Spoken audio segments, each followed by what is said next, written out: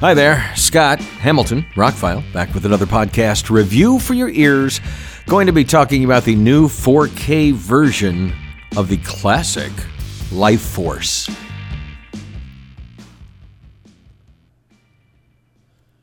Pretty sure I already did a podcast on this movie on the Blu-ray that came out a couple years ago. An aside to the upcoming review, no longer when Shout Factory, Criterion Collection, Kino Lorber, any of these boutique companies, when they release something on Blu-ray and say it's a new 4K restoration, I'm going to wait. Because it seems like a year later they released the movie on 4K because they did the 4K restoration. Why wouldn't they?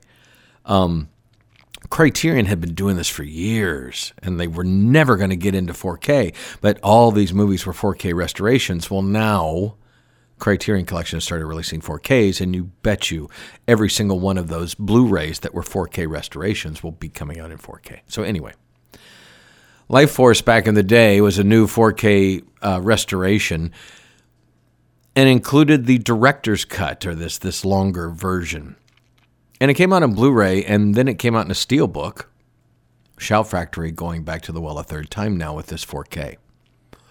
Some people complain that the director's cut didn't get the 4K treatment, but I understand the pieces, parts of the director's cut, which was never released theatrically, at least in this country, just wasn't up to snuff to be a 4K.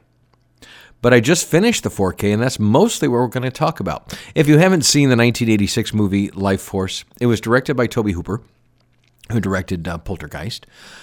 He's working with people who worked on Star Wars and Close Encounters, so it's got great special effects.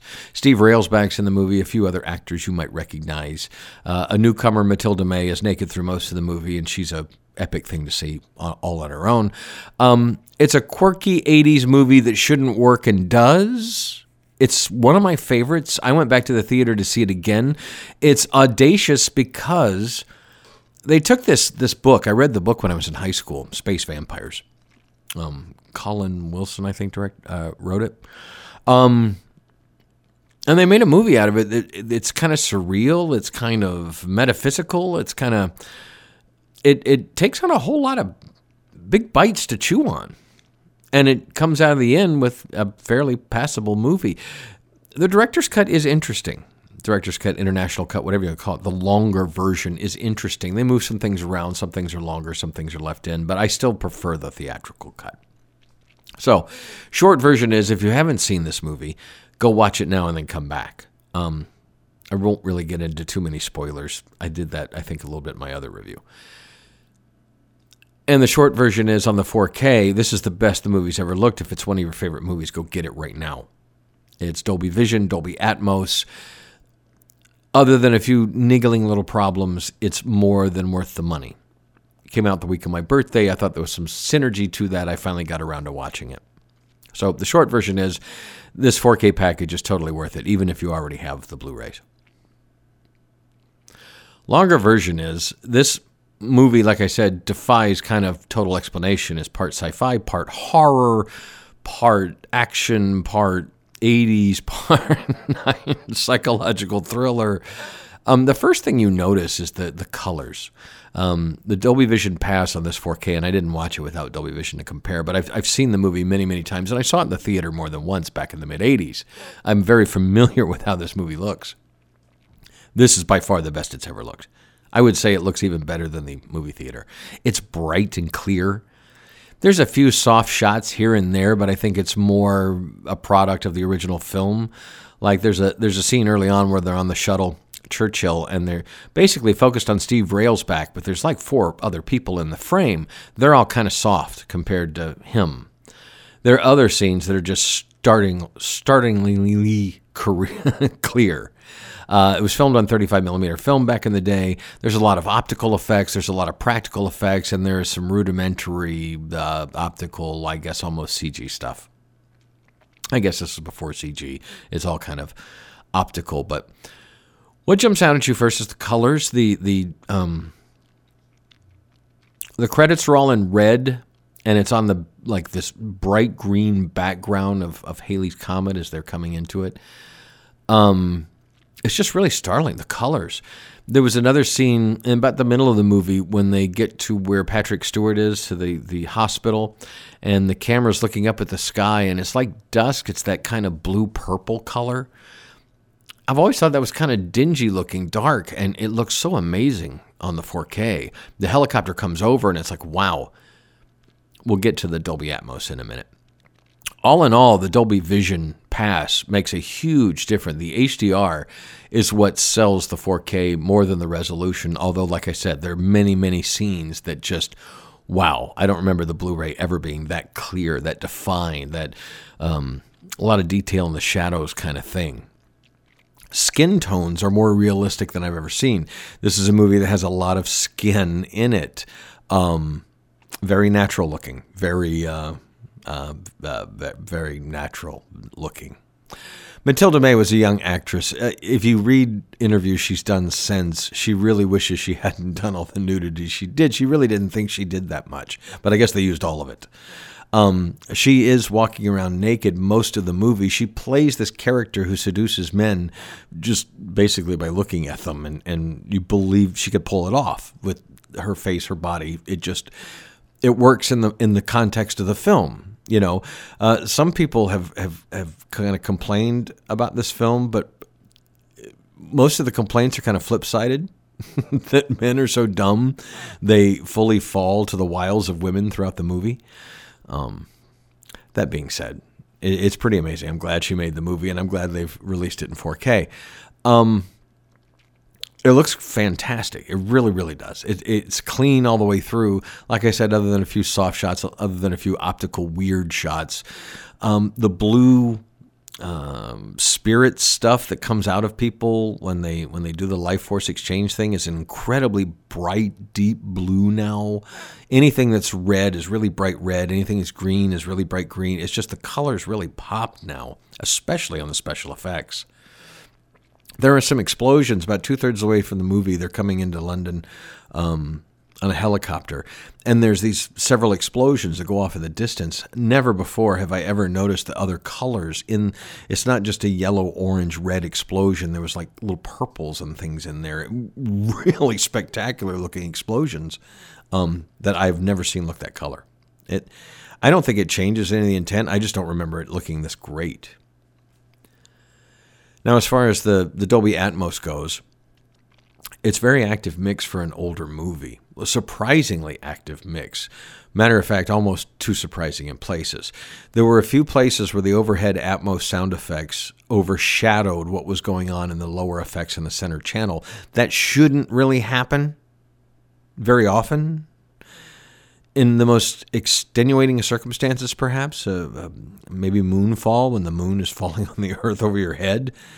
There were a few times where the music and the music cues and the sound effects of whatever was going on the screen just were a bit over the top. It's like, we can do Dolby Atmos. Let me show you. It was almost that kind of demo, and it was almost distracting.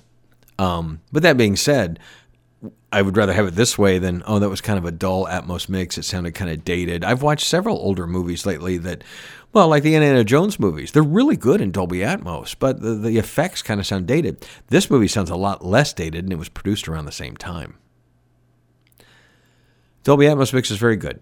I found the center channel to be quite intelligible. The music cues came right in. It has a really great score, and you can really hear it now. I cranked it up to my normal reference level, maybe a little louder. There were a few things that I've always known to be loud. When Patrick Stewart first screams, that when they catch her in him kind of thing, that's really loud in the mix.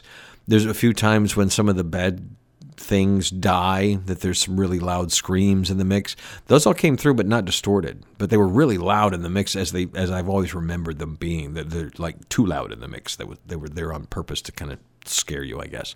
The movie does play much more like a horror movie. Every time I watch it, I go, man, I don't remember it being this much of a horror movie.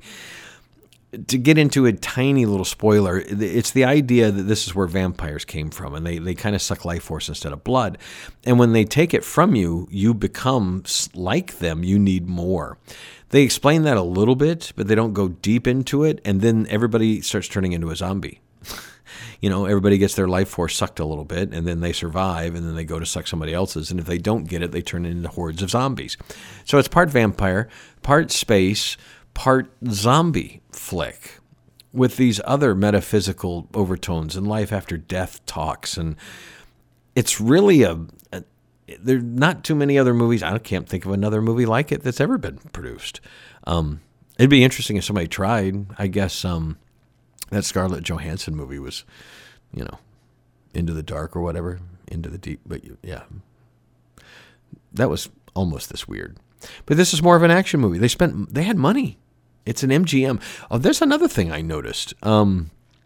There's two big movie logos before it. This was a Golem Globus production back in 1986. Big deal. Spent a lot of money on it. They were trying to compete with Dino De Laurentiis' big movies and things like that.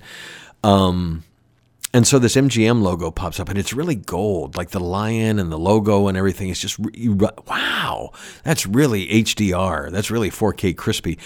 And then the old TriStar logo of the galloping horse, that TriStar put in front of hundreds of movies, and it was always low res and never looked that great. They just kept using it for years. I think they finally updated it. Well, they didn't update it for this. It's the same old. And coming after the bright, clear MGM logo, it's like, oh, the TriStar logo looks terrible. But once the movie starts, the movie looks great from beginning to end. Like I said, a handful of soft shots, a handful of overhead effects that may be a little bit too loud in the mix, but otherwise, this is a great upgrade to the Blu-rays. I'm very satisfied. The extras are all on the two Blu-rays. This is a 3-disc set, and it's currently on sale pretty cheap, actually, for a 4K of this. It's kind of a boutique label, cult classic kind of thing. You get the 4K disc, just the movie. You get the original Blu-ray that was a 4K restoration. It's got all the extras on it. And then you have the International Director's Cut on a second Blu-ray all by itself. I'm assuming that disc is pretty much the same disc that came in the earlier set, so I didn't watch it for this podcast, but I will at some point. Because I think that watching the theatrical version for so many years, the longer version is just, it feels like a different movie. It also feels a little too long and a little disjointed compared to, but it's been a few years since I've watched it, so I'll get back to that. But as something I pre-ordered for myself for a birthday thing, some of these, I've said this in other podcasts, but I was talking to somebody in one of my 4K groups the other day. They were asking, how do you find cheap movies and things like that? Here's my rule of thumb if you're going to collect any kind of home media these days. If it is some kind of special edition, a steelbook, a unique slipcover, it's got a bonus disc, if there's something about it that's collectible, then buy it when it comes out. If you know it's a movie you want, just buy it. Buy it when it comes out on pre-order. We're finding with Marvel movies, Star Wars movies, and things like that, if you don't pre-order it, you're not going to get one. Spider-Man.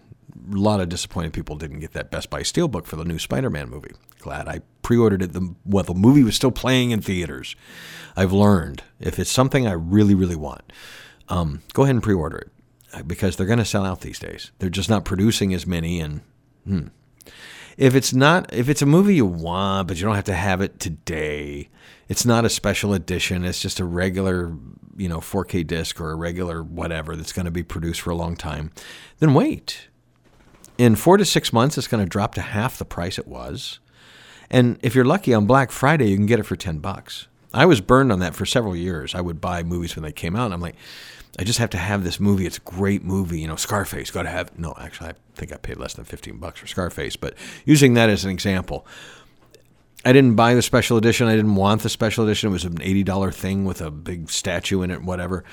And so I should have waited, and I did. On that particular movie, I waited till I found it on sale at Black Friday or Walmart or something. But there's a lot of movies that come out, and I have movie collector friends on Instagram and other places, and they just buy every movie that comes out every Tuesday.